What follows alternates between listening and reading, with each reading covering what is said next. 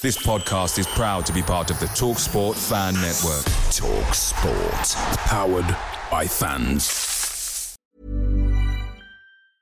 Hey, I'm Ryan Reynolds. Recently, I asked Mint Mobile's legal team if big wireless companies are allowed to raise prices due to inflation. They said yes. And then when I asked if raising prices technically violates those onerous two-year contracts, they said, "What the f*** are you talking about, you insane Hollywood ass?"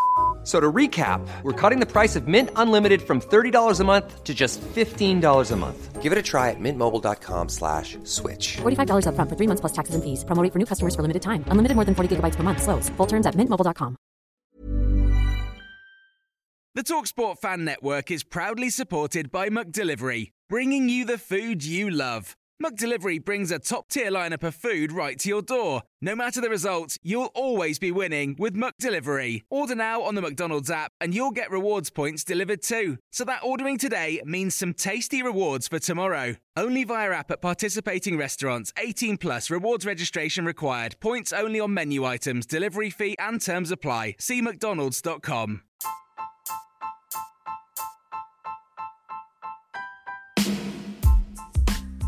Hi guys, and welcome back to your weekly Stoke City podcast, Every Step Along the Way. The podcast, as always, is supported by our friends at the Stoke City Fans from all around the world Facebook group. And another action-packed show again this week. We'll have a brief chat about our loss, unfortunately, versus Bristol. We'll look ahead to the visit of Blackburn. As always, we give you a nice roundup of the news, highlights and views from around the club. And get those pens ready with the return of the quiz. And this week's subject is Matthew Etherington. Cool, and let's get kicking off then. So, how's things with you, Dan? You okay? I am, mate. I'm very good, thank you. How are you? Yeah, not bad. I'm not bad at all, thank you. It's good to be doing this without having to half mute myself every time I say 3 words and stuff like that after last week. Finally over the bad chest and cough, mate. So, I'm pretty sure the miserable performance versus Bristol has kind of kicked it out of me, to be honest, but. No, really positive, mate. I say it's nice to, I say it's nice. I wish we were talking off the back of a win versus Bristol, mate. That would have been nice, and I know we'll get into it, but how the hell, I don't know what happened to that game, mate. But anyway, before we get into all the fun and games, I just want to do something I've done for a couple of weeks. So just, again, thanks to everybody who's been, kind of listening to the show. And literally, I think it was last pod or maybe the pod before, we said, we were nearing kind of like 1,000 listens since we started the pod up not too long ago. And to be fair, you guys have absolutely smashed it out of the park. So we've just kind of topped 1,400 now. And again, we've had people get in touch from, Singapore, Canada, USA, New Zealand, etc. So it really is amazing. We do appreciate all the support, and we've seen the numbers kind of steadily grow. So we do appreciate that, you're managing to put up with the ramblings of 2 typical Stokies, and we do appreciate everything. So again, always feel free to get in touch on Twitter. It's Every Step Along or Every Step Along the Way if you want to have a quick search for it. And obviously, we always like to hear your news and views. So lovely. I mean, I guess kind of with this in mind, actually, Dan, just before kind of move on to things, actually. So thinking, we put a post out on Facebook and on Twitter, actually, about if anybody wanted to kind of come on the show, then they were more than welcome to do so. Again, just to kind of give their thoughts and just basically have a bit of a laugh like we particularly do. And there's quite a few people who've reached out, but we've got a chap who's going to be joining us next week. So that's nice to mix it up a bit, isn't it, Dan? Yeah, very much so. I mean, obviously, we've had Liam on, haven't we? And we've had Ben on. And my dogs make a few guest appearances every now and again, don't they? So, yeah, but like I say, it's going to be great to get, like I say, a new guest on and some different voices on there. Yeah, really looking forward to it. That's it. And, I must admit, I'm quite happy that you've managed to grace us with your presence, mate. I mean, you've often been doing your podcasting at Bristol, Bristol. Bloody hell, I'm off already. You've already been on Blackburn Rovers' podcast tonight, kind of doing back-to-back podcasts. Yeah, I'm glad you've managed to grace us with your presence anyway. So, yeah, Excuse appreciate me, it. excuse me. I'm not Radio Stoke. I'm not on speed dial Radio Stoke here. Hey mate, if I've got Lee Blakeman's personal number and he calls me up saying I need you to bail me out here, mate. It's what happens anyway. Never mind. Anyway, yeah. So let's get straight into unfortunately more of the miserable side of things. We're going to try and keep this as positive as we can, but we have to start off with the elephant in the room. So Bristol City. I think I'm going to give you my views first, mate. I think. It was strange that first 30 minutes. I messaged you, and I also messaged my dad practically at the same time and said, I can't believe we haven't just scored a couple of goals within the first couple of minutes. I mean, obviously Fletcher heads the ball against the post in 41 seconds, I think it would have been, something like that. And I just thought, okay, this is an easy win by the looks of it. No problems at all. But, geez, when I think sometimes you miss in football, everyone misses chances in football. That never changes. But I don't know about you, but it seemed to be that as soon as we conceded that goal, I wouldn't say we panicked, but we seemed to have lost the ability to create many chances. I mean, second half was awful. I mean, a lot of running round, but there was so many bad things. I mean, again, let's just take the midfield. Absolute disaster last night. Now, I'm not in the Joe Allen I Hate You club. I'm not a member of that. I still think he does a bit of the Glenn Whelan job where he goes kind of unnoticed. And unfortunately, Glenn Whelan was smacked around the head for not being good enough because of that reason. But I'll give it to the people who weren't happy. Joe Allen was an embarrassment last night, and I'll add Romain Sawyers into that. Jesus, Allen drifted in and out of the game, doing square root of naff all. Sawyers was so slow and laboured at times. I've talked about it previously. When the players around him are wanting to pick up the pace and get some pace, there's him just labouring around, and we lose momentum. And then he tries this. How many times did he try a flick over defenders' heads and trying to do little flicks and tricks? And it's like, mate, you can't even pass 5 yards, so stop trying to mess around with that. Them two lost it in the middle for us last night. I thought Jacob Brown was fine.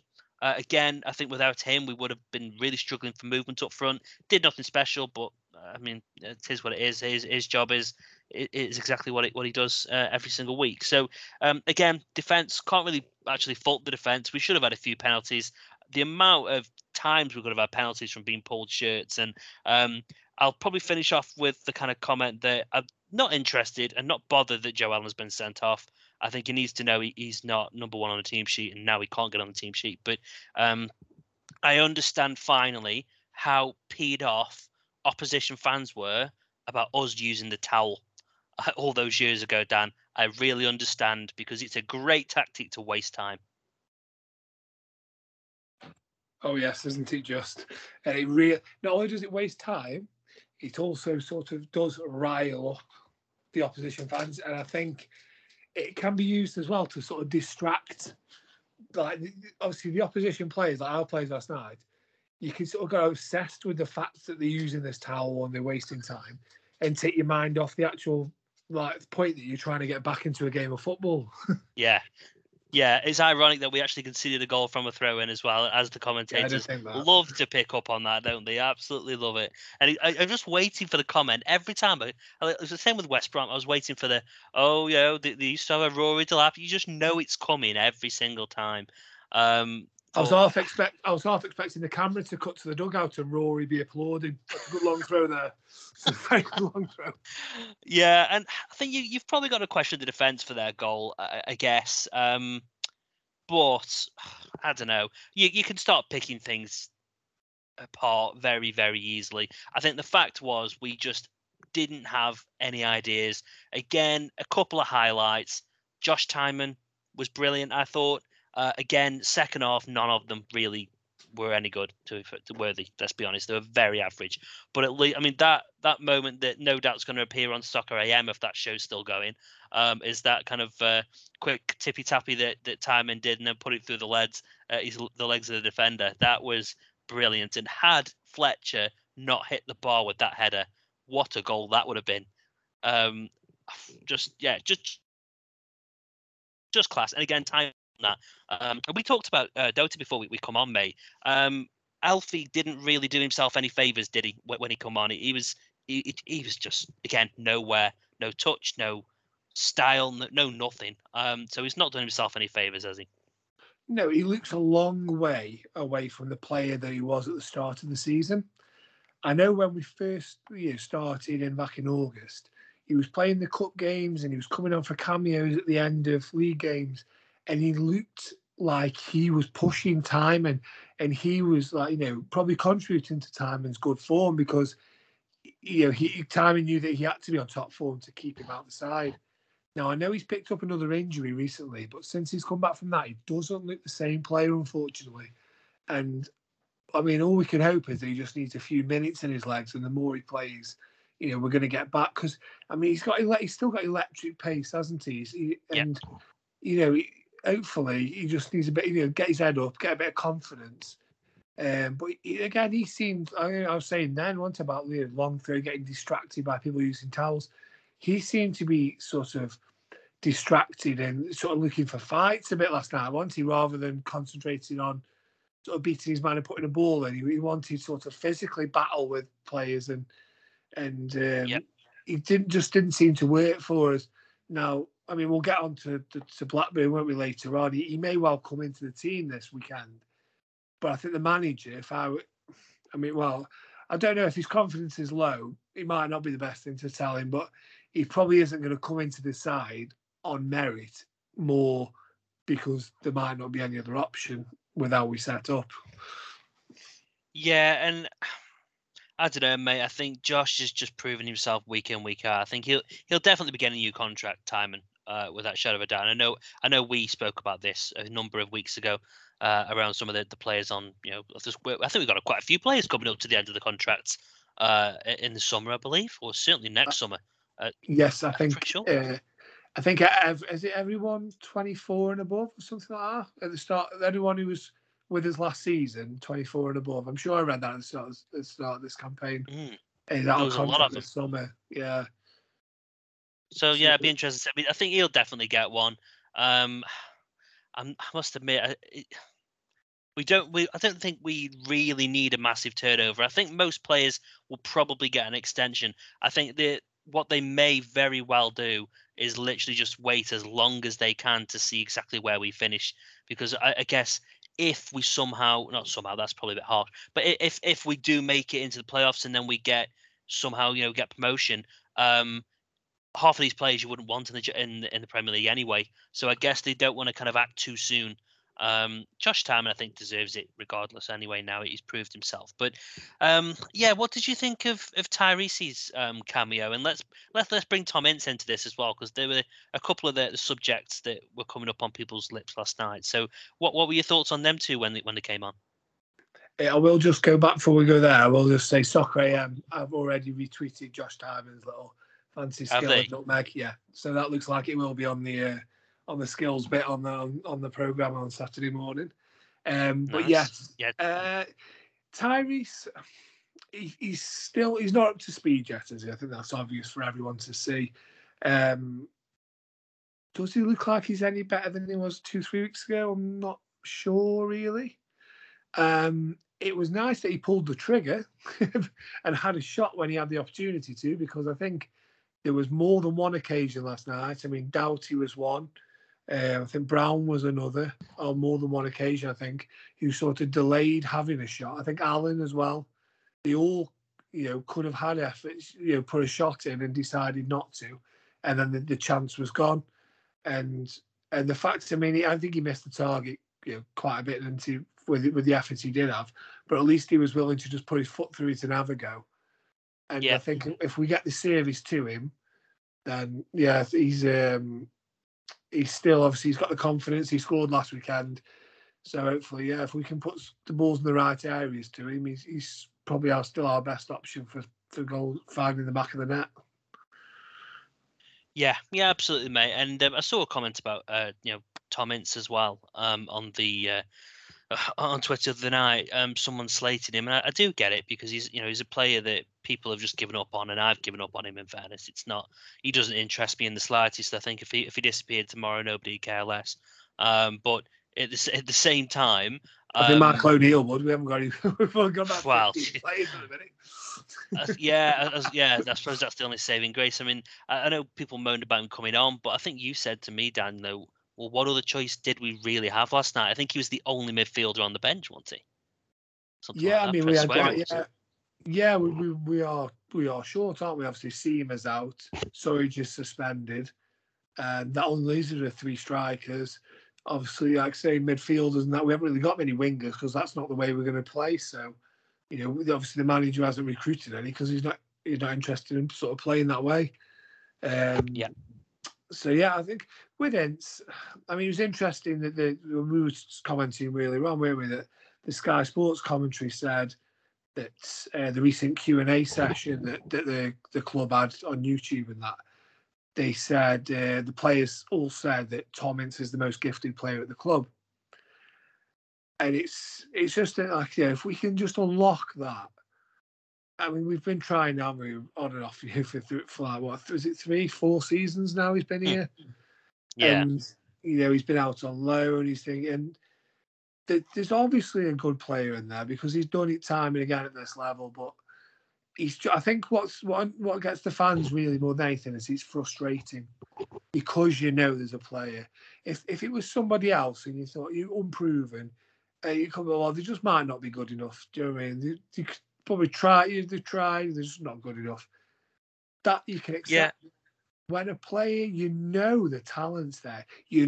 How much of an asset they could be to your football club and how much they could help bring on the team and improve the side. And he's just sat on the bench or in the stands every week because he just doesn't perform. And it's just, I think the main thing is it's frustrating with him. And I'm sure he's probably, behind the scenes, he's probably frustrated himself that he doesn't, for whatever reason, he doesn't, put the performances on the pitch that his ability shows. But that reminds me of. What? Bojan. Don't start that conversation. We've been on about this conversation, haven't we? But I'll have to prepare myself for this conversation because we are at very different ends of this. Yeah, well, I think we'll leave that for next week. We'll work it in and we'll sort it out for next week. But me and you are definitely going to differ on Bojan. So anyway, that's fine. So I think we've done the Bristol game very much to death. So Dan, I mean, again, Loney roundup. We had a really decent Loney kind of chat last week. We covered a few players, and obviously there's a lot of them out on loan, but. I mean, there was one player that I picked up on, and I know you've probably got one or two things you want to add, but we've mentioned him previously.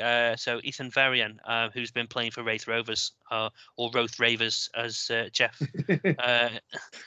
likes to call him. But yeah, I mean, they're actually on a pretty decent, kind of unbeaten run. I mean, I don't think he's really been smashing up the goal scoring records, but I know that at the weekend he was being praised by the managers. I think John McGlynn, is the manager, and I think he kind of highlighted that he managed to kind of bring on the fouls that effectively resulted in the goals for them, and they ended up beating Morton 2-1. So again, he's shown himself to be quite handy. Whether he's a championship player, probably not yet, but I know that again, it's still good to see news stories like that, isn't it, coming through from the youth, because we know that that's going to have to be our model going forward. We can't, and we're not going to be able to spend the millions, replace them like we used to. Yeah, I mean, I think we discussed Ethan, didn't we, last week, and said at Raith, they do seem to have, they've only got the 2 strikers and they both sort of been alternating through the season, picking up when one's dropped off a bit of form, the others come in. But Ethan definitely seems to have that shirt at the minute. And like you say, neither of them are scoring goals, but the midfielders are. So it looks like he's creating for others. And like I say, the manager's sort of backing that up there with his comments, isn't he? So it's good as well that he's learning the game as a striker. Isn't all about scoring, putting the ball in the back of the net. You can be just as just as important to cog in to the team by creating for others, winning set pieces, free kicks, throw-ins, corners. It's, even like, say, the opposition picking up cards. I know the opposition had a man sent off at the weekend, didn't they, against Wraith for 2 yellows. It'd be interesting to see if he was involved in them and, just picking up a lot of fouls there and stuff. And he looks, I say, he might not be championship level. He might not end up as championship level, but he's in a team there that are going, they joint top with Kilmarnock now on points. So they're matching Kilmarnock stride for stride in the Scottish Championship. And he's proven himself to be quite a vital player in that side.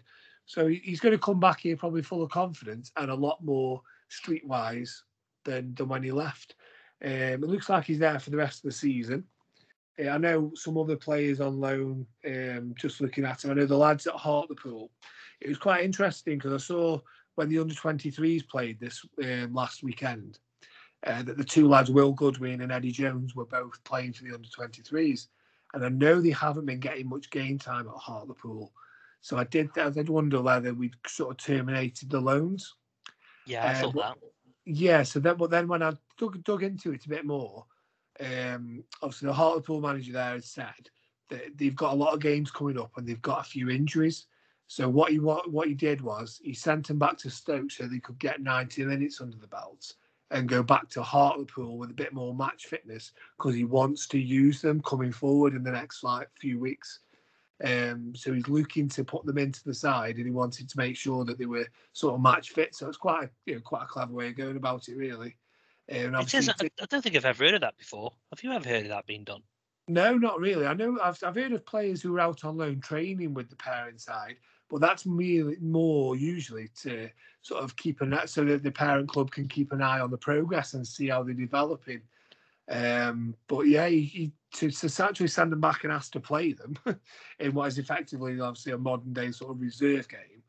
Yeah, just so you can have them back a bit fitter. It's quite sort of forward thinking as well. I think he's only the caretaker manager, isn't he? Because their manager leave for a new club a couple of weeks ago. So I think he's just filling in that, and if he's, like I say, a bit of forward thinking. So well done to him. It's a bit brave, mate. Because if they get injured or one of them gets injured, he sent a player back who he's going to need, and he's got sent it back to get injured. That would have been quite an interesting scenario. But yeah, no, fair dues. Like I say, he's clearly, he doesn't want to waste them. So maybe that's part of the deal with Stoke. If we do a good turn to some players, then they'll loan us some more players in the future. So yeah, no, fair enough. No arguments from. Sorry, just mention a couple other players. We've got a stack of players who we haven't sort of mentioned yet on this loanee roundup. Just to say as well, I know like usually we do get audio, don't we, from about these, but a lot of these players now haven't really played more than a few games out on loan. So obviously to get an audio sort of what they've played when they might be a bit more difficult, or it's difficult for somebody to give an overview on whether they might have only seen them once or twice. So just for people listening, wondering, we are still carrying on with that. But yeah, just to let you know, I know Blondie, the goalkeeper that we've got. Obviously, I'm going to butcher his name unfortunately now. I think it's Blondie Nueku. But you're brave for even taking that on. That's why people call him Blondie. Yeah. Now, just to let everyone know, obviously, he went to Crawley in the summer, and he was supposed to be going for the whole season. Now, it's interesting. He's a 20-year-old goalkeeper. I know he'd been on the bench for Stoke last season, and he made his international debut as well. So he's obviously got quite, high hopes for him and that. And obviously, we sent him out on loan hoping that he'd get some experience, and quite probably similar to how Joe Bursick was last season. Pick up some vital sort of, match day in front of a crowd and that as well, and come back a better player for it. But unfortunately he's only played 3 times. So far he's played in the EFL Cup. He had a 2-2 draw with Gillingham, and then they lost 10-9 on penalties in a shootout. So that was his debut. And then he's played 2 EFL trophy games. but they're both quite heavy defeats. I mean, they lost 6-1 to Charlton and 4-0 to Southampton's under-21s. Yeah, I mean, Crawley having a bit of a bad run as well. They've lost quite a few games in a row, and they're just above the relegation zone in their division, just a few places above. So he's not really league games. He's been on the bench, and then he wasn't even on the bench for a while. I think he's back as number 2 now, but it doesn't look like he's having a great time there. Is that an indication of just how good he really is then? Because maybe it's a bit harsh, but if he's struggling to even get on the bench of a Crawley team who are way, way below Stokes kind of level, I mean, you've got to question how good he really is then. And if it's not down to ability or not what he's showing them in training, then get him recalled because he's wasting his time. So it's one or the other. Either we're wasting our time or he's not good enough. Yeah, I would say that regardless of whether he's not playing and there's no real sign of him playing, and also their situation doesn't lend them to chucking a 20-year-old inexperienced goalkeeper in the nets, does it? So it's probably better for all concerned if he comes back to us and we maybe find him a club, maybe another League Two club, or maybe somebody in even the National League or the Scottish leagues, like we were saying, Ethan Varian there, and try and get him just a few games, because it can't be doing him any good, can it? It can't be doing him. Oh no. It can't be doing how he's feeling about the game, how he's feeling about his own career, if he's, like say, not even getting on the bench. Well, that's just it. He's thinking, well, I'm a Stoke City player. I've come out on loan and now playing for Crawley, and I can't even get a game at Crawley. Again, we all know about mental health and stuff like that. And, footballers aren't immune to that. And like you rightly point out, mate. I mean, maybe he's not having a good time down there, and if not, as you said, get him back. If I'm sure we must have a clause to get him back. Or maybe there's it's not so much of a clause at that kind of level. I don't know, but generally, mate. I can't see Crawley putting up much of a fight, though. If we asked for him, if Michael O'Neill picked the phone up and said, "I don't think this is working out for you either. It's not working. We're not getting anything out of it. You're not getting anything out of it, and the lad's not really getting much out. So we just cut ties and we'll move on. You go get yourself another goalkeeper that maybe can challenge your number 1 a bit better, and we'll go and find him another move somewhere else." Yeah, maybe in January, mate. That's what it is. Maybe it's just the case that they're going to wait till January and then sort that out. But okay, no, that's fair enough, mate. I mean, it's always good to get some overview in terms of the youth players, because I know it's really on a topic that a lot of people really, really enjoy to listen about now, and I know that obviously everyone wishes we had better under 23s coverage. And I think there's different reasons why we don't, but fingers crossed, some of those lads keep kind of progressing, because as we've always said, that they are very much the future, and we've already proved with O'Neill in charge that they'll get a chance. So that's positive. And speaking about players coming in, Bursik injury. Once again, another player injured on loan, not playing for Stoke, wasting our time, mate. I'm sorry, but again, I'm not going to go back over all ground about internationals. But I said before, I do enjoy them, but I absolutely hate them at the same time. So again, Bursik, what was it? 3 months he's going to be out for now. So we've lost Suter and we've lost him for a few months for absolutely nothing at all. Stoke City's all I care about. I don't give a toss about England or whoever they want to play for. My allegiance is with Stoke, and when they get injured out playing nothing games, that really annoys me, because that again has the potential with those players. Maybe not Bursik, because we've got some good enough cover. But when we've talked about Suter and co, we're now in a position where we're having to think about bloody James Chester coming back in, or maybe going out in January for another loan again. I mean, I'm sorry, I'm kind of going on a rant here, mate, but it really gets my back up. And you pointed out something really interesting earlier on, and I'll probably rear its head again later. But we're really light on players right now. I think we've got 10 injuries now. Is it done? Something like that. 10 injuries? 9, yeah, 10? Yeah. We're based around that, yeah. Or injuries and suspensions, yeah. Injury and suspensions. So the squad's getting thinner and thinner. I don't think. When was the last time we put a same team out 3 or 4 games in a row? again, it doesn't help us, does it? I mean, No. it's really frustrating, mate. That again, Bursik was starting to get a chance to make that position his own, and then we're back to square one again. I mean, Davis is good enough. We all know he's good enough to keep us going, mate. But yeah, it's just something I wanted to bring up. So it's just really frustrating. Yeah, I mean, the thing as well is how, if you look at these injuries, I was actually discussing this with someone last night. How many freak injuries have we got? Do you know what I mean? They're not even like normal, like just standard. Oh yeah, you've sprinted and you've done your hamstring or something, or you've turned, or there's a bad tackle. They're not like Nick Powell, right? How many times will somebody's gone for clear the ball? Nick Powell's nicked the ball away. They've ended up cracking him on the leg and broke his leg. It's like that's not a normal injury. It's like Harry Suter, like I say, you watch that instance for Australia, plants his foot to block a shot, his knee, goes out. Yeah, that's probably a bit more, those things happen. Joe Bursik, what was he doing? Warming the other goalkeeper up, and he's torn his quad muscle to the point where he's out for 3 months. what? All we need now is a dog, and Liam Lawrence style. That's all we need now, isn't it? Have you ever heard of a goalkeeper tearing his muscle, warming up the other goalkeeper before the game? It's like, dude, these aren't, and they're 3 vital. That's the spine of our side. That's the goalkeeper, the centre half, and then your best midfielder. Yeah, and we've still got a Tyrese coming back from a previous freak injury from last season. So, as you say, it's like the spine of your team. And, when we have really annoying results like Bristol, you can maybe look at these things and go, well, Luke, we're changing the team and key positions every week or every other week. It's really kind of unsettling. Maybe we're really not giving enough credit for that type of situation at the minute, and we just think we've got a God's-given right to win every week.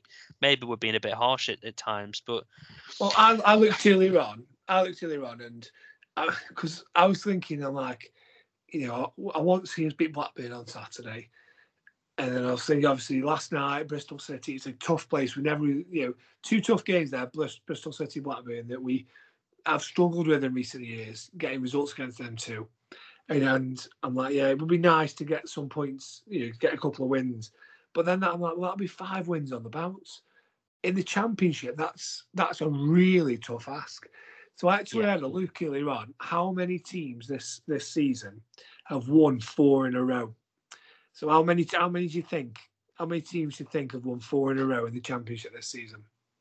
Well, I would probably guess that Bournemouth have done it. Bournemouth have pretty done confident. It. Yeah. I'd say probably Fulham. A bit more nervous about that one, but Fulham. Yeah. I'll tell you. I'll tell you now. There's two more. 2 more. So West Brom. West Brom did right at the beginning of the season, and there's one more which is a bit more sort of like left field. But look at the results; they were terrible for a long time. They had a great run, 4 consecutive wins, and then they were been a bit. It's not Blackburn, is it? It's not Blackburn, no. Thank God for that. No, it's a bit further down the league, Nottingham Forest. Oh, Forest, yeah, the new manager bounce they had. Yeah. Yeah, so they had a good run of 4. But yeah, like I say, that's, they were halfway through the season nearly, and there's only 4 clubs. So if we'd have beat Bristol City, we'd have joined them. And that's what people need to sort of understand, that this league, you don't, winning back-to-back's hard enough without winning back-to-back. And, I think it is difficult, isn't it? Because you do go into every game and look at it singularly. But I try myself to sort of look at games in groups and think, from these 5 games, how many points do you want? For the next 5-6 games, how many points? Because I know that in there, we're going to pick up points where we aren't going to expect to, and we're going to drop points when you think we're going to be winning. We should be winning. And yeah, exactly. But Blackpool and Luton being the prime examples. Yeah, exactly. Yeah, and not many people. Let's face it. After those results that we'd had before, 4 defeats, thrown away 3-0 lead against Cardiff, not many people would have said we go back to back, Luton and Blackpool and Luton away from home and win with 2 clean sheets.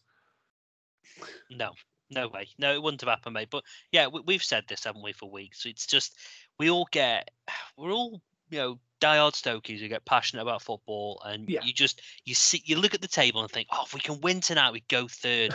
And Yeah. really, in the grand scheme of it, we're going to change positions, as most teams are, for the next probably 10 games. You're going to go third, then you're going to go fifth, then you're going to go ninth, then you're going to go sixth. It's going to be all over.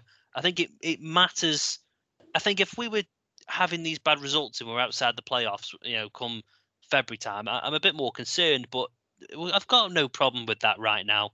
Again, Blackburn are 1 point off us, and we'll come down to the head-to-head in a bit, but Blackburn are 1 point behind us, and it feels like Blackburn have kind of come from nowhere, but they haven't really. They've had some good results, and all it takes is 2 or 3 good results in this division, and you fly up that table, and also you drop in this table. And we just need to roll with the punches, mate, don't we? Let's be honest. I was just saying now with Blackburn, you say they're 1 point behind us in the table. Yet, if you look at their away form, they beat Derby recently, and they beat Nottingham Forest. Getting a few mentions on this podcast today, aren't they? But yeah, they beat them in August, and they're their only 2 away victories all season. So it's like, Blackburn chasing the playoffs, only 2 away wins all year, and that's again, like say we think we only have 2-3 away wins, and we're like, the away form's not good enough. We'll never go up with this bad away form. But it's pretty much, it's shown that we're not the only ones.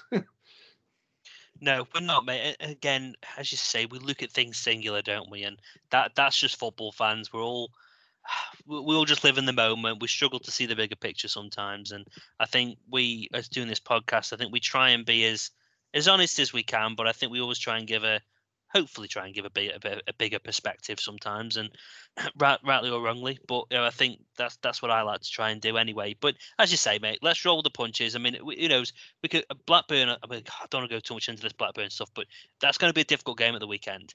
And if we end up winning that one, which the poll results are a bit more even this week, shall we say, Dan? So, but yeah, again, it can all change on a head, can't it? So, I think one thing actually I wanted to bring up, which is completely separate, just to finish off the news section for this week, we had the the halftime extension kind of news headline come out. I can't remember where it came from, but the powers that be were going to try and move the halftime 15 minutes to 25 minutes.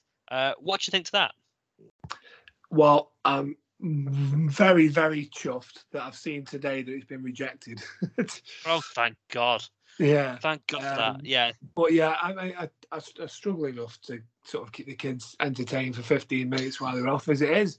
That's another 10 minutes on there. What justification did they give, or didn't they give one? They wanted to allow for Super Bowl style entertainment.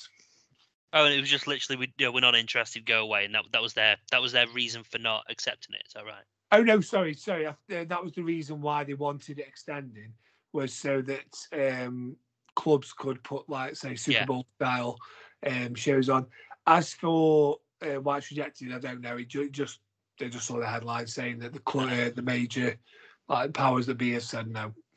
Fair enough. I mean, I must admit, mate, I thought this would be a very good point for an amusing couple of comments, right? So, on anyone who was listening from the Facebook group, which I know there's quite a lot of you do, so always keep an eye on there. But yeah, anyway, so there was a number of comments, and I've got a lot, so I'm just going to probably pick out some of the best ones. So if I don't read yours out, then I apologise. But so Jack Vernon might just be able to get a pipe before the second half if they did that. So yeah, I wouldn't hold your breath, Jack. No, they just put less people working this. Oh, they've got more time. They need, well, we don't need as much staff then. Tell you what, though, mate. In fairness, the Stoke obviously was on the Supporters Council, and we discussed this, one of the topics, and I can't say too much because it'll come out in the minutes. But staffing is a real big problem. It's not just Stoke; it's across. I mean, I work in recruitment. I've been in recruitment for 11 years, and it's a very tough market right now. So I think it's not down to Stoke not wanting staff. It's about Stoke not being able to get staff. Let's be honest. So I can't hit them over the head with that one. Robbie Williams, so Tom Maller, Robbie Williams, Vale fan I know. So instead of him providing entertainment, we just hurl abuse his way. Quite like that, Tom. It's very full and not a funny one, but yeah, it never ceases to amaze me how quickly the half-time break goes. However, I would not like to increase it. If they did, I may consider joining the Bovril crew. Yeah, so Brooklyn Keane prefer queuing up for a beer and moaning about how we should be 3-0 up. Let's have a look. Oh yeah, Stephen Brain, that was one of my favourites. 25 minutes, shock face. That's enough to drive home, defrost, and drive back. And one of my comments was, well, in that stadium, you do have to literally defrost, don't you? It's pretty mad. Golden goal was David Oakes' suggestion to fill that 25 minutes. One of my other favourites as well. These next two, free oatcakes, so bacon, cheese, and tomato in particular. That Tim Probin said that one, and a free Wright's pie. And I must admit, I did reply back. I'm pretty sure on that one, and said that just don't drip the melted cheese if it's a naked oatcakes. Making class, that melted cheese might stink a little bit. And then Chris Machin wanted a karaoke. I did ask him if he was going to, put his hand up for it, but apparently not. Just part-time, basically. Part-time Stoke fan if you're not going to sing karaoke at half-time. Anyway, yeah, so I thought some really funny comments, and there are a hell of a lot more, but I just thought I'd highlight those. So thanks, everyone, for getting in touch. It's always good. So Blackburn this weekend. Now, I must admit, Dan, you did my research for me by sending me a nice couple of bits over earlier on, so I thank you for this. So as I said earlier, Blackburn are just 1 point behind us in the table despite a bad result versus Bristol. We've still had our best start to a season since we got relegated. And where we get the first goal, typically we do win, and I think it's only Bournemouth and Fulham that actually have a better record when we take lead in games. So I think it's really important we try and get that kind of first goal. I was surprised to see that stat. I was going to say that is an amazing stat when you consider how often it feels like we throw the lead away to lose. It shows how many other teams do it now, doesn't it? Really? Yeah. If only Bournemouth and Fulham have got better record. I mean, Blackburn, I think you've already touched on this. They've only suffered one loss in the last 6, but a win ratio away of 33%.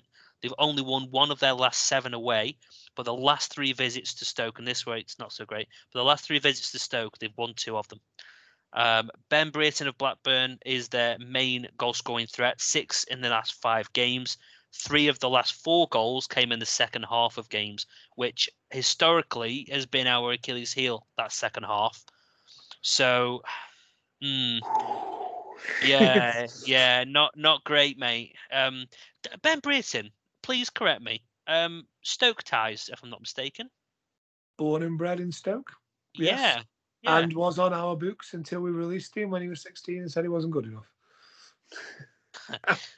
Well, I must admit, how many players have been released from every club have always gone on to do something. There's always one. And to be fair, at the time, we were an established top 10 Premier League club, so... There you go. He's not a Premier League player, so we made the right decision at that point. Fair enough, no problem. Now, a couple of things to probably highlight, key highlights about this kind of head-to-head or kind of key stats. So, suspensions, really interesting. We talk about not having enough players right now. Yeah. Ostergaard, Wilmot, and Josh Tymon are 1 card away from a suspension, which compounded with injuries. If one of them gets it, it's bad. If we get a couple of yellow cards at the weekend in those positions, which are very, very likely, let's be honest, we're in some serious trouble for the game afterwards. Well, yeah, I mean, we've got 46 yellow cards this season now, which is actually more than any other club in the league. If you've got Ostergaard, Wilmot, and Tymon get banned, who do we put in defence? Me, you. Okay, well, that's for volunteers, mate. Genuinely, right? We'll have Danny Bath, James Chester. But where the wing backs? Doughty'd have to go in. Yes, Doughty going for Tymon. Yeah. And who else have we? So, we're scraping the barrel here. Yeah, so Ostergaard's got a booking. Wilmot's come on and got a booking as well. So they've got nobody playing on the right-hand side. I think we'd have to go 4-4-2. But then again, we can't go 4-4-2 because we haven't got a proper left-back. Morgan Fox. Yes. Morgan Fox. 4-4-2. Smith, Bart, Chester, Fox. Doughty on the left. Tom Ince on the right. Get him in the side. Yeah, but there again, what are we doing? We're changing the team dramatically. Not just one player, dramatically. and we know that does not bode well for results. So again, they're obviously going to get banned at some point. They're not going to be able to go like this forever. We've just got to hope we can get some players back before they do. So that's something to look out for anyone who's listening. Look out for those 3 players and hope they don't get booked. Yeah, because I think the cut-off point isn't exactly around the corner either. I think it's like another 3 weeks or something like that before the cut-off weight goes to 10 bookings before you get a suspension. Right. Okay. I may be wrong on that, but I think I saw something like just before Christmas where if you get a booking, but if you get a 5th booking after that, then you're all right. It's like 10 bookings for a suspension then. Okay. Well, but I mean, sorry, Dan. Sorry, carry on. But it's like I say, Wilmot. That there, because the manager will know this. He might not keep tabs on it directly, but I'm sure somebody will be informing him of this. And especially at the minute when we're so light on numbers, he might want to play Wilmot in the midfield in this game on Saturday. But he then might feel that he can't do, because if him and Ostergaard both pick up bookings, he's got no third centre-back for the next game. So it's like it's already possibly affecting selections. Yeah, exactly. And I think, again, we'll come on to games, but I'm pretty sure it's QPR away after. I mean, that's no mean feat, mate. So we'll worry about that in a minute. But yeah, it's interesting. The one referee, and I think back now, so if I'm not mistaken, the referee who's managing this game is the one where we beat West Brom. And yes. I don't remember him making any stupid decisions. I don't think there was many stupid decisions for him to make. I think we just really handled the game well. But do you remember any dodgy decisions he made, or was he just a pretty steady ref? I mean, you could potentially call giving us a penalty a stupid decision, seeing as we can never convert them. Yeah. Play on, that's for the better lads. You're not going to be a spot kick. But yeah, in essence of his actual performance, I think he did quite well in that game. And it's quite good on our part that is possibly the best game that we've, well, I say possibly, I think it's quite, to a man, that is our best game this season, and our best performance by far. So he obviously let us flow and let us play our game. We have changed our style, haven't we, since that game? We are a lot more sort of physical, and we've picked up the last 4 games. We've picked up 18 yellow cards and 2 reds since that Cardiff game. So there's obviously been a turn in attitude, and they've obviously tried to be a bit more physical, tried to be a bit more professional, in inverted commas, as in game management and all that, and breaking play up with tactical fouls, time wasting. Yeah. We do a lot more of that now. So he was a very good referee for us there. I mean, I think he sort of booked Surridge in that game, didn't he, for coming together with Sam Johnston at the end. Mm-hmm. When I think Surridge was probably doing a bit of game management there himself. And obviously he did correctly book Adam Davies for handball when he sort of just went wandering out of his penalty area. Yeah, it wasn't a close decision, that, was it? Yeah, I still makes me chuckle now thinking about what was he doing. But yeah, because at the time I was thinking, when it first happened, I thought it was a red card, but obviously checking the rules and that, he got it spot on. So yeah, and I think, like I say, he gives us a penalty, so he'll do us for us. He'll do for me. We'll take the thing is, mate. We'll get another penalty. He'll do it again, and we'll miss it again, won't we? Let's be honest. I think he's done 13 championship matches this season. He's got 3 red cards he's given out and 52 yellows. So it averages like 4 yellows a game. Jesus. Which having a look is just under. He's only about 7 or 8 cards off being the most prolific yellow card man, in the division. So we'll have to keep our toes on that one. We might be seeing some of these suspensions looking at this. But I think we'll just forfeit the game, mate. That's just forfeit it. That's by the way, that penalty he gave to us, that's the only penalty he's given this season. He's learned his lesson then, didn't he? I'm not going wrong here. This is the one where Surridge dived, yeah? No, he didn't dive, did he? Oh, he did, though, didn't he? He did. No, Come he on. took him out the goalkeeper. The goalkeeper took his leg, didn't he? And he went down. Yeah, You okay. can't call that a dive, man. Okay, mate. Yeah, I'll give you that. I think it was a very good. He Yeah, knew what he was okay. doing. He knew that if the goalkeeper was coming, if he took it to the side of him, the goalkeeper would clatter into his leg, and that's exactly what happened. He left his leg there, and the goalkeeper was daft enough to make contact with it. Yeah, of course it was. Okay, no worries. So anyway, as I mentioned earlier on, the very intro, we've got some audio from the Rovers camp. So Ryan from the Rovers Chat podcast and YouTube channel got in touch with us just to give his thoughts on this weekend. So Ryan, thank you very much, and let's have a quick listen to see what he makes of the weekend. Hi there, it's Ryan Hildred from the Rovers Chat YouTube channel and website, just giving you a bit of a lowdown on Rovers and what you can expect on Saturday for the game against Stoke City. In terms of the season so far, the way to sum it up is a nice surprise and at times fun. I think we were all expecting a season of transition really this season, and certainly my pre-season prediction was us down in 18th place.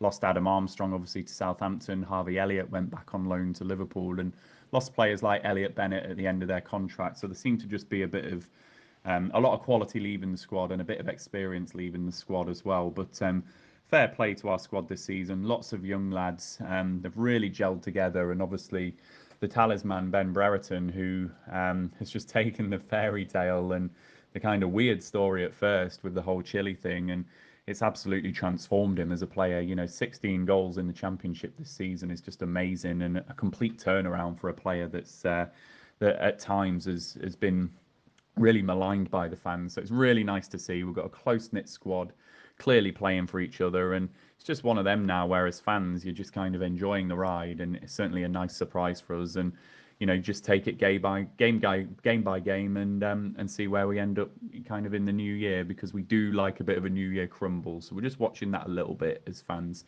In terms of style of play, certainly we're a side that enjoys less possession this season compared to last season. We were one of the highest possession sides last season, but we've reverted a little bit this season. I think we're bottom of the possession table overall in the Championship this season, and we really do play on the counter-attack, using players like Tyrese Dolan, Ben Brereton, Joe Rothwell to really drive up the pitch quickly if we can. So much more of a counter-attacking style. We're not peppering teams with shots on target or anything like that. So, we are taking our chances when they do come. So we have developed a bit of a clinical edge in that sense.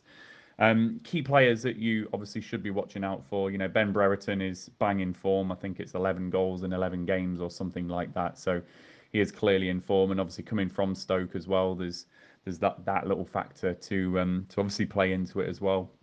Joe Rothwell is just a unique player at this level. There's not many that I see do what he does on a football pitch, particularly the ability to just drive from deep. And just make something out of nothing. So if the game is 0-0 and nothing much is happening, you can guarantee that he'll pick the ball up and just really run with it and make something happen. So he's certainly one to watch out for. John Buckley is a man emerged this season for Rovers. He's come through our academy and he's one of the first names on the team sheet now. Classy midfield player, links the play really well, got a good eye for a pass and can get a good assist as well. So look out for those three, I would suggest.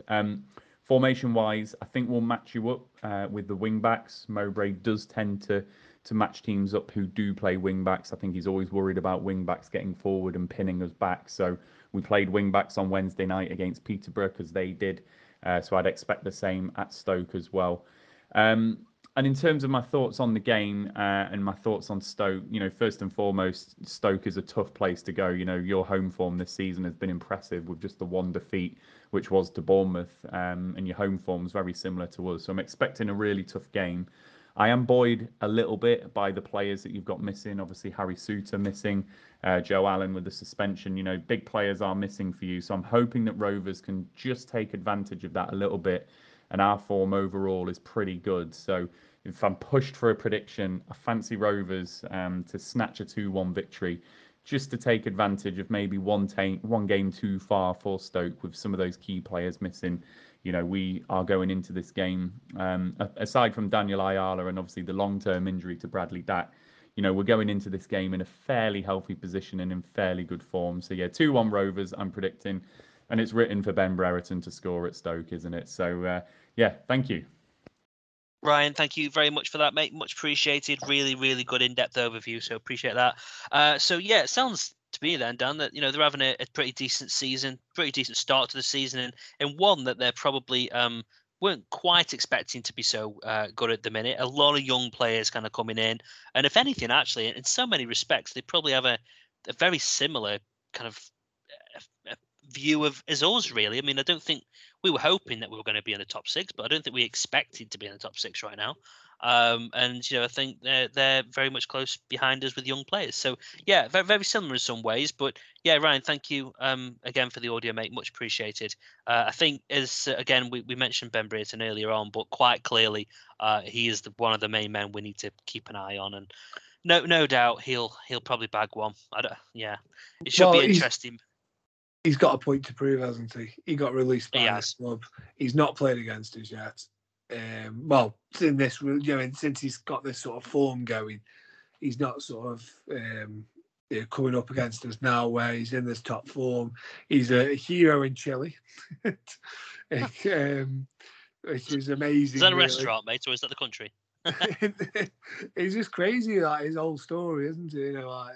He's a Ben Brereton Diaz and all that, and they've really taken to him over there, and obviously it's a nice story for football, that is, and obviously it's unfortunate that we didn't sort of keep him around. But like you say, it was a different time in this club as well. We were at a different stage where we are now, and I'm sure if he was coming through our ranks now, we'd keep him around. But he's definitely in form and probably looking to bag himself at least one at the weekend, just to say to whoever's still around, who was around then, he should have kept me on. Yeah, as long as it's not bagging 2 or 3 bait to make a real point, that'd be nice. Anyway. You made your point, Brad. So go on. Yeah, you made your point. You can stop at 3. Thanks very much. But anyway, Peter Thorne, we're not going to applaud you. Oh no, he's no Peter Thorne, mate. We haven't had a striker who's fit to lace Peter Thorne's boots. We know that. Even Ricardo Fuller isn't fit to lace up them boots, I'm afraid. Although a lot of people probably won't agree with me because they probably not seen Peter Thorne in action, really, which is fair enough because it was quite some time ago now. But yeah, anyway, so Graham McGarry, I love the Graham. So he's back to winning ways. He predicted a 2-0 win versus Peterborough last week. So I thought that was quite good. It's about time, Graham. Yeah, you've been losing your touch, mate. So let's have a quick listen to see what Graham's prediction is for Blackburn. Hi there, it's Graham McGarry again with your Potter's prediction for this weekend. Things didn't go particularly well in midweek for Stoke as they headed to Ashton Gate full of hope, but they come back empty-handed, while Blackburn Rovers, their opponents this weekend, hit 4 goals at home to Peterborough.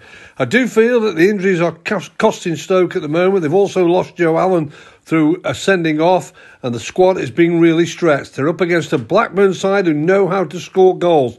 Unfortunately, the Potters fans, today is the day that we can't give you a positive prediction. It's Stoke 1, Blackburn Rovers 2. Graham, you do know you're meant to predict Stoke wins, mate. I don't think you've actually predicted a loss all season. So, yeah, well done on that. That's really positive. Thanks, mate. I think you're on the wrong podcast here. It's supposed to be a positive one. No, it's not, anyway. You're not commenting on bloody Crewe or Vale here, mate. Come on. Well, I'll tell you what, let's get it a bit more positive. I mean, not overly, because I'm going to say that I think it's going to be 1-1. I do. I think we're going to get a draw, and I would take a point after losing midweek. I don't want back-to-back defeats. It is going to be a tough game. As Graham says there, we've got a lot of injuries. We've got a lot of players out. We've already discussed that. And I'd be quite happy, I think, with a point. So I'm going to say 1-1. So what do you think, Mike? 2-1 Blackburn. Oh my Lord, he's even following him in the defeats. Is there no shame to you, man? No shame, mate. You know, hey, if he's returning to winning form in terms of predictions, I'm going to go with that. Actually, do I go 2-1? Let me have a think about this. Was it 2 or 3? I wish I could see us winning, mate. I just don't. I just don't have a good feeling about it. I don't know. I'm hoping I'm wrong. I'm going to stick with 2-1 Blackburn, and I think that might be one of the first times I think I predicted us to lose this season. Think so? Yes. I think even when we went to Fulham, we were sort of riding a bit of a crest of a wave, weren't we? When we played them, we thought we'd do well. Yeah, so it shows how positive we try and be, but never mind. Anyway, great. With all joking aside, mate, thank you very much for your prediction. Much appreciated. Yeah, absolutely, and I hope you're wrong. But yeah, we'll soon see. So obviously we've got the predictions done. Yeah, I mean we went again a couple of polls for fan results for the actual weekend. So Twitter's and Facebook are going head to head. I'd like to do the head to head, see what the kind of difference is in thoughts really. So Twitter, 50% people think Stoke will win, 27% have gone for a draw, and 23% have gone for Blackburn. The tides have turned a little bit there, mate. I think they had like a 97% win ratio or something last week. So, in fairness to them, the 97% were correct. Peterborough game, but still. Facebook a little bit more positive, not by much, but 64% think a Stoke win. 10% have gone draw, but again, 25% have gone Blackburn. So yeah, the optimism's dropped off a little bit. Not, I guess, surprisingly, considering the game the other night. But in fairness, yeah, we'll see how we get on. And I mean, I think you were asked this on the podcast for Blackburn earlier that I was watching, Dan. But we've obviously got Blackburn. We're away to QPR after that. We're at home to Middlesbrough and away to Coventry. I mean, again, some tough games there, really. Not, I mean, teams that you wouldn't think we could beat, but still tough games considering our injuries and suspensions. So from Blackburn, QPR, Middlesbrough and Coventry, how many points do you think we're going to get? Well, it depends how many players we've got available come the end of it. The under-15s will play, mate, if we need to. Don't worry. I think we will get 5 points from those games. I think we'll have a win. 5 from 12. Yeah, a win, a couple of draws, and a defeat. And bear in mind that they are four teams who we don't really want to lose to, do we? Because they're all chasing the playoffs. Well, so, who are beating them, mate? Are you going that we're going to beat? I can't remember what your prediction was. Are you going Blackburn? Are you for the win? No, I think we'll get a point. I think we'll get a point on Saturday. I think the defeat, I think, will be QPR the week after, because it's QPR and we just don't. Whatever can go wrong there, generally go wrong. Yeah, I think we'll beat Middlesbrough, and I think we'll get a point at Coventry. Fair enough. Okay, yeah, I can't really argue too much with that. In fairness, but as much as I'm giving you stick for it, yeah, no, I think you're right. I think 5 points. I don't know what that'll do to the table. We all know what this division's like. I think 5 points would probably put us out of the top 6, to be honest. It's a long season, though. It's a long season, and it is, mate. Yeah, it's like 46 games in. You know, that's when you want to be in the top 6. You know, 90 plus minutes, 46 games into the season. You're going to be up. You're going to be down. Like you said earlier on. You know, we can be 3rd, 5th, 9th, 6th. It can all change week to week. And I think all you've got to think of is if we're not losing to these teams the next 4 games, we're not losing ground on them. Even if we draw in, we're staying at the same gap as we were with them beforehand. We're not giving them points on us. Yeah, fair enough. No arguments here, mate. Okay, Dan, in terms of kind of, team selection, we've been talking about, the walking wounded and how many people we don't really have to choose from, but who are you kind of bringing in this weekend? I guess it's a bit of a tricky one, but what's your immediate thoughts on who's coming in? Well, I think obviously the goalkeeper picks himself, doesn't he? The defence seemed to be steady enough, amazingly, considering We know certain somebody's in there. So they sort of, there's no need to change that because the gaping hole we've got really is in midfield, isn't it? It's, who's going to play? Obviously Vrancic, if he's fit, is going to be playing. Obviously, he went off in midweek, seemed to get a kick. Hopefully, he's going to be able to play because I don't know what we're going to do if he can't. But to me, I think we've got two options. We either move Josh Tymon into midfield, drop Romain Sawyers a little bit deeper, and have him sort of as a deep line playmaker kind of role, have Tymon's legs in front of him and Vrancic's obviously that quality on the ball and that, and bring Alfie Doughty in on the left as left wing back. Or we bring Ben Wilmot in as a defensive midfielder, which is a position he's played for, Udinese, Watford before. So he's not as versed to playing there. He's done the role there in proper professional games and that, first team games. So he does know what he's doing. Is the problem with that what we said earlier though, Dan, about the whole booking situation? So, especially if he's coming in cold after a few weeks out. If he picks up an early booking, what does that do to Ostergaard then as well? Is Ostergaard then thinking, because he'll know, I'm sure I can't afford to get booked now. Yeah, exactly. If he gets in that scenario where he either has to stop a defender or let him go, it's a very, very quick decision to make on the heat of the moment. So, I think I know what you're saying. Yeah, to me, Tymon's played very well when he's played. I know he's only not for long, and only in cup games and stuff he's sort of done it. But to me, when he's been utilised in the central midfield, I think he's done quite well. I like his legs and his energy in there. I think that's something we can really do with. It's something we're probably lacking, to be honest, at the minute. So I'd be quite happy to move him in there, and it gives Alfie Doughty there. It gives him a proper chance to make a bit of a statement and then remind people, what a good player he is. Probably to show us what a good player he is, because he hasn't been able really to do that. I mean, I think that would be. I think if he starts on Saturday, is that his first league start? Am I wrong with that? I can't think so. I think it was a cup game. I think he started, wasn't it? Yeah, he started a couple of the cup games, didn't he? Yeah, I don't think he started in the league. No, I can't remember him doing one. So, I mean, if he has, it's only going to be one, maybe two.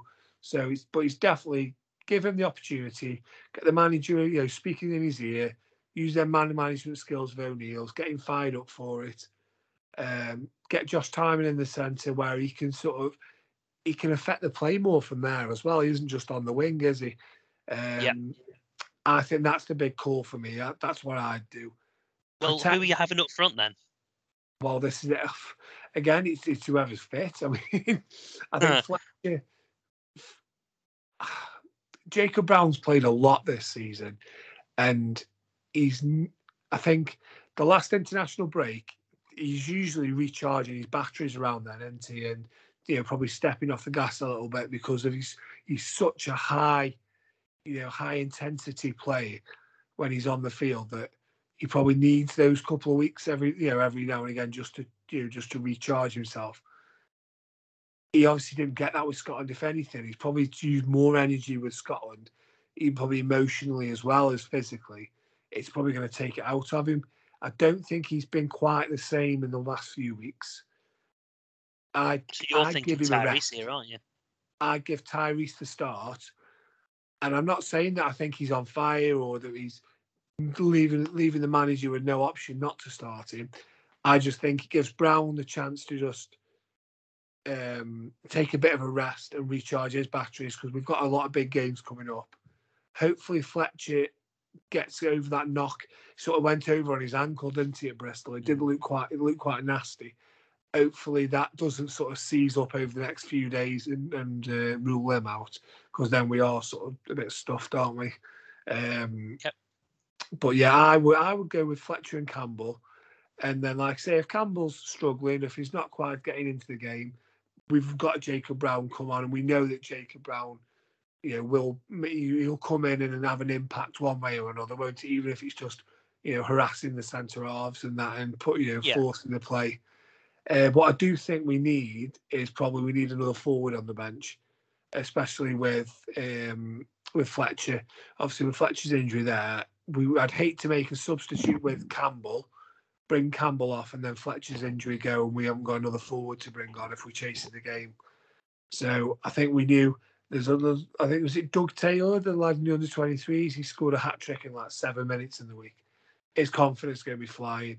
Put him on the bench, and because obviously if we need him, we can put him on. I'm not saying get this lad in the first team, every week or on the squad every week, but right now I think you need to make sure you've got attacking options on the bench, and it's not going to hurt at all to have that lad on the bench.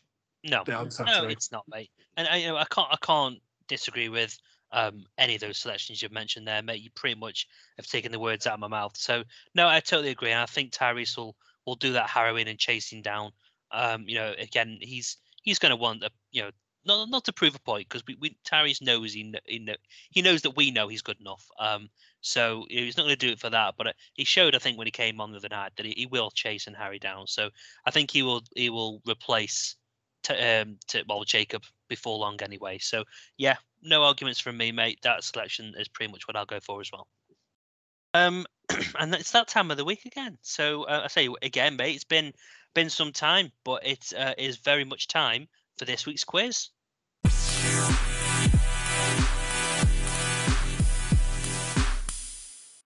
So so in terms of the quiz for this week, I did say get the pens at the ready so you can test your own knowledge at home. Whenever I do these, I'm always conscious that when we put the poll out on Twitter or Facebook, I know the options were Etherington and Thorne, I think you gave, Dan, in the week, if I'm not mistaken. But I'm always conscious that I was right. Wasn't much in it, was there? A few percent. No. Which one shall we just do? Peter? Obviously, Matthew Etherington won, didn't he? But shall we just do Peter Thorne next week? Call it now. Yeah, why not? It gives you time to cheat and do all your research ahead of time, obviously.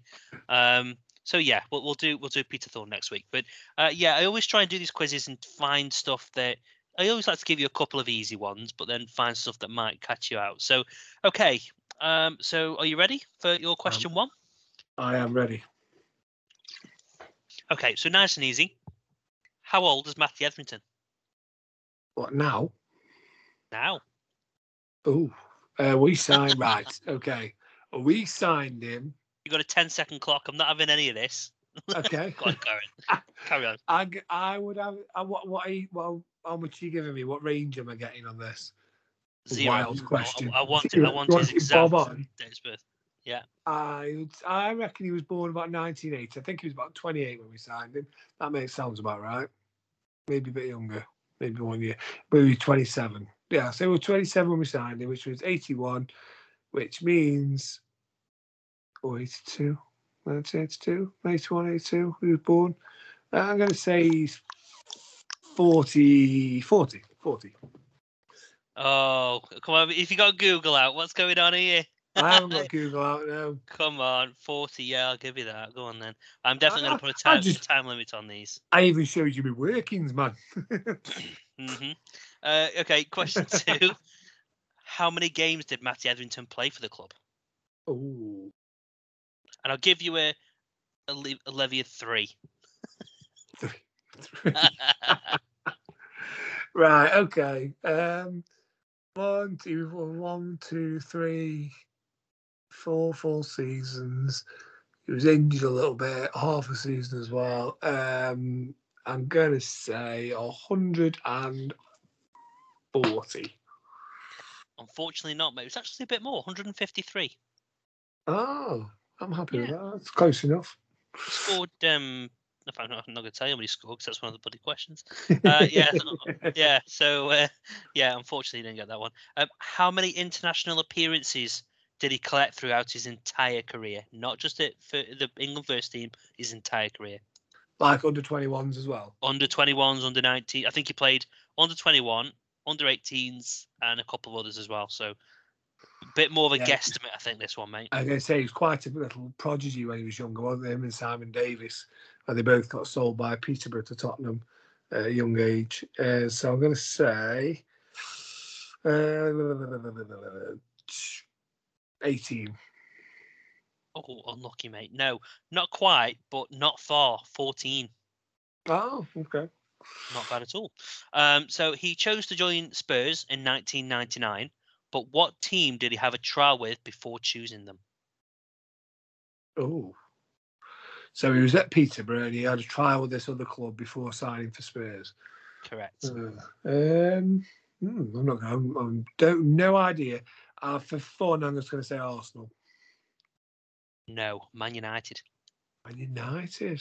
Yeah, he turned them down for Spurs. Excuse me. Matty Etherington signed from Stoke from West Ham for in Jan 2009. But how much was the transfer fee?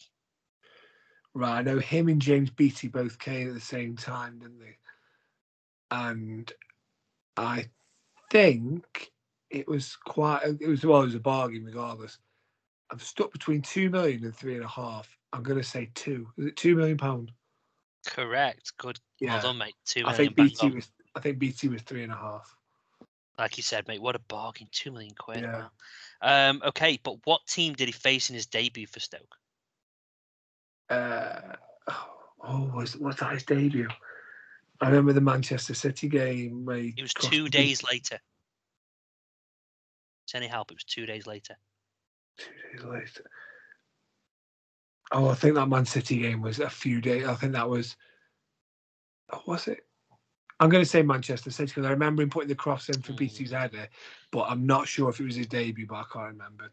It wasn't. Liverpool was his debut. Ah, right, okay. But what was the scoreline? 0-0. Correct. Well done. I know it was 0-0 because we were the only side to ever, the only promoted team not to concede a goal to Liverpool home and away in the first season up. And they lost the title by 1 point that season. And we drew both games 0-0. Love it. Unlucky. You know what I found quite amusing about the Liverpool fans as well is they waited all them years to see Liverpool win the league, and then they couldn't actually do a open buzz or actually see them lift the trophy. It's really cruel, really. But imagine waiting all that time and not being able to see your team actually lift the trophy in person. That must have been harrowing. Can you imagine if they don't do it now for another 40 or 50 years? I'm sure they will. But can you imagine if they didn't?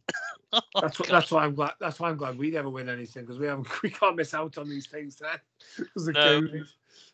Okay, next one. Question 8. Everton was sent off in his 5th game for the club, but what ex-Stoke player did he kick out at that saw him see red? I was there. Danny Collins, Sunderland. Danny Collins, well done, mate. You're saving a bit of face here now. You're getting there. Everton made it to 100 appearances for the club in February of 2012. But what team was it against? Ooh. Everton? A random guess. I'm going to give you a hint. It's a team that's in the Championship with us right now. Oh, right, okay. So it could be West Brom. West Brom. Oh, unlucky, mate. It's close in the table. Fulham. Yeah. And question 10. How many goals did he score for Stoke in total? 150 games. Yeah, 150 games. He wasn't a massive goal scorer. He was much more creative, wasn't he? I'm going to say 4 seasons, probably 3 a season. About 13, 14. Oh, mate, so close. 16. Oh. Unlucky. So, in total, 1, 2, 3, 4 out of 10. I was close on a lot of them numbers. You were close, yeah. Mate. It's a good go in that. Okay, well, that about kind of brings us to the end of the pod. Hopefully, everybody enjoyed the quiz. Again, we'll be back next week with this time a Peter Thorne quiz and all the normal kind of news and kind of clues around the fixture, which obviously at that point will be QPR. So, Dan, thank you very, very much for joining me, mate. Always good to hear from you. No problem. It's always a pleasure. And yeah, we'll catch everyone next week. Have a really great week, guys. See you soon. Away days are great, but there's nothing quite like playing at home. The same goes for McDonald's. Maximise your home ground advantage with McDelivery. Order now on the McDonald's app. At participating restaurants, 18 plus, serving times, delivery fee and terms apply. See mcdonalds.com. Mom deserves the best, and there's no better place to shop for Mother's Day than Whole Foods Market. They're your destination for unbeatable savings, from premium gifts to show-stopping flowers and irresistible desserts. Start by saving 33% with Prime on all body care and candles. Then get a 15-stem bunch of tulips for just $9.99 each with Prime. Round out Mom's menu with festive rosé, irresistible berry chantilly cake, and more special treats. Come celebrate Mother's Day at Whole Foods Market. This podcast is proud to be part of the TalkSport Fan Network. TalkSport. Powered by fans.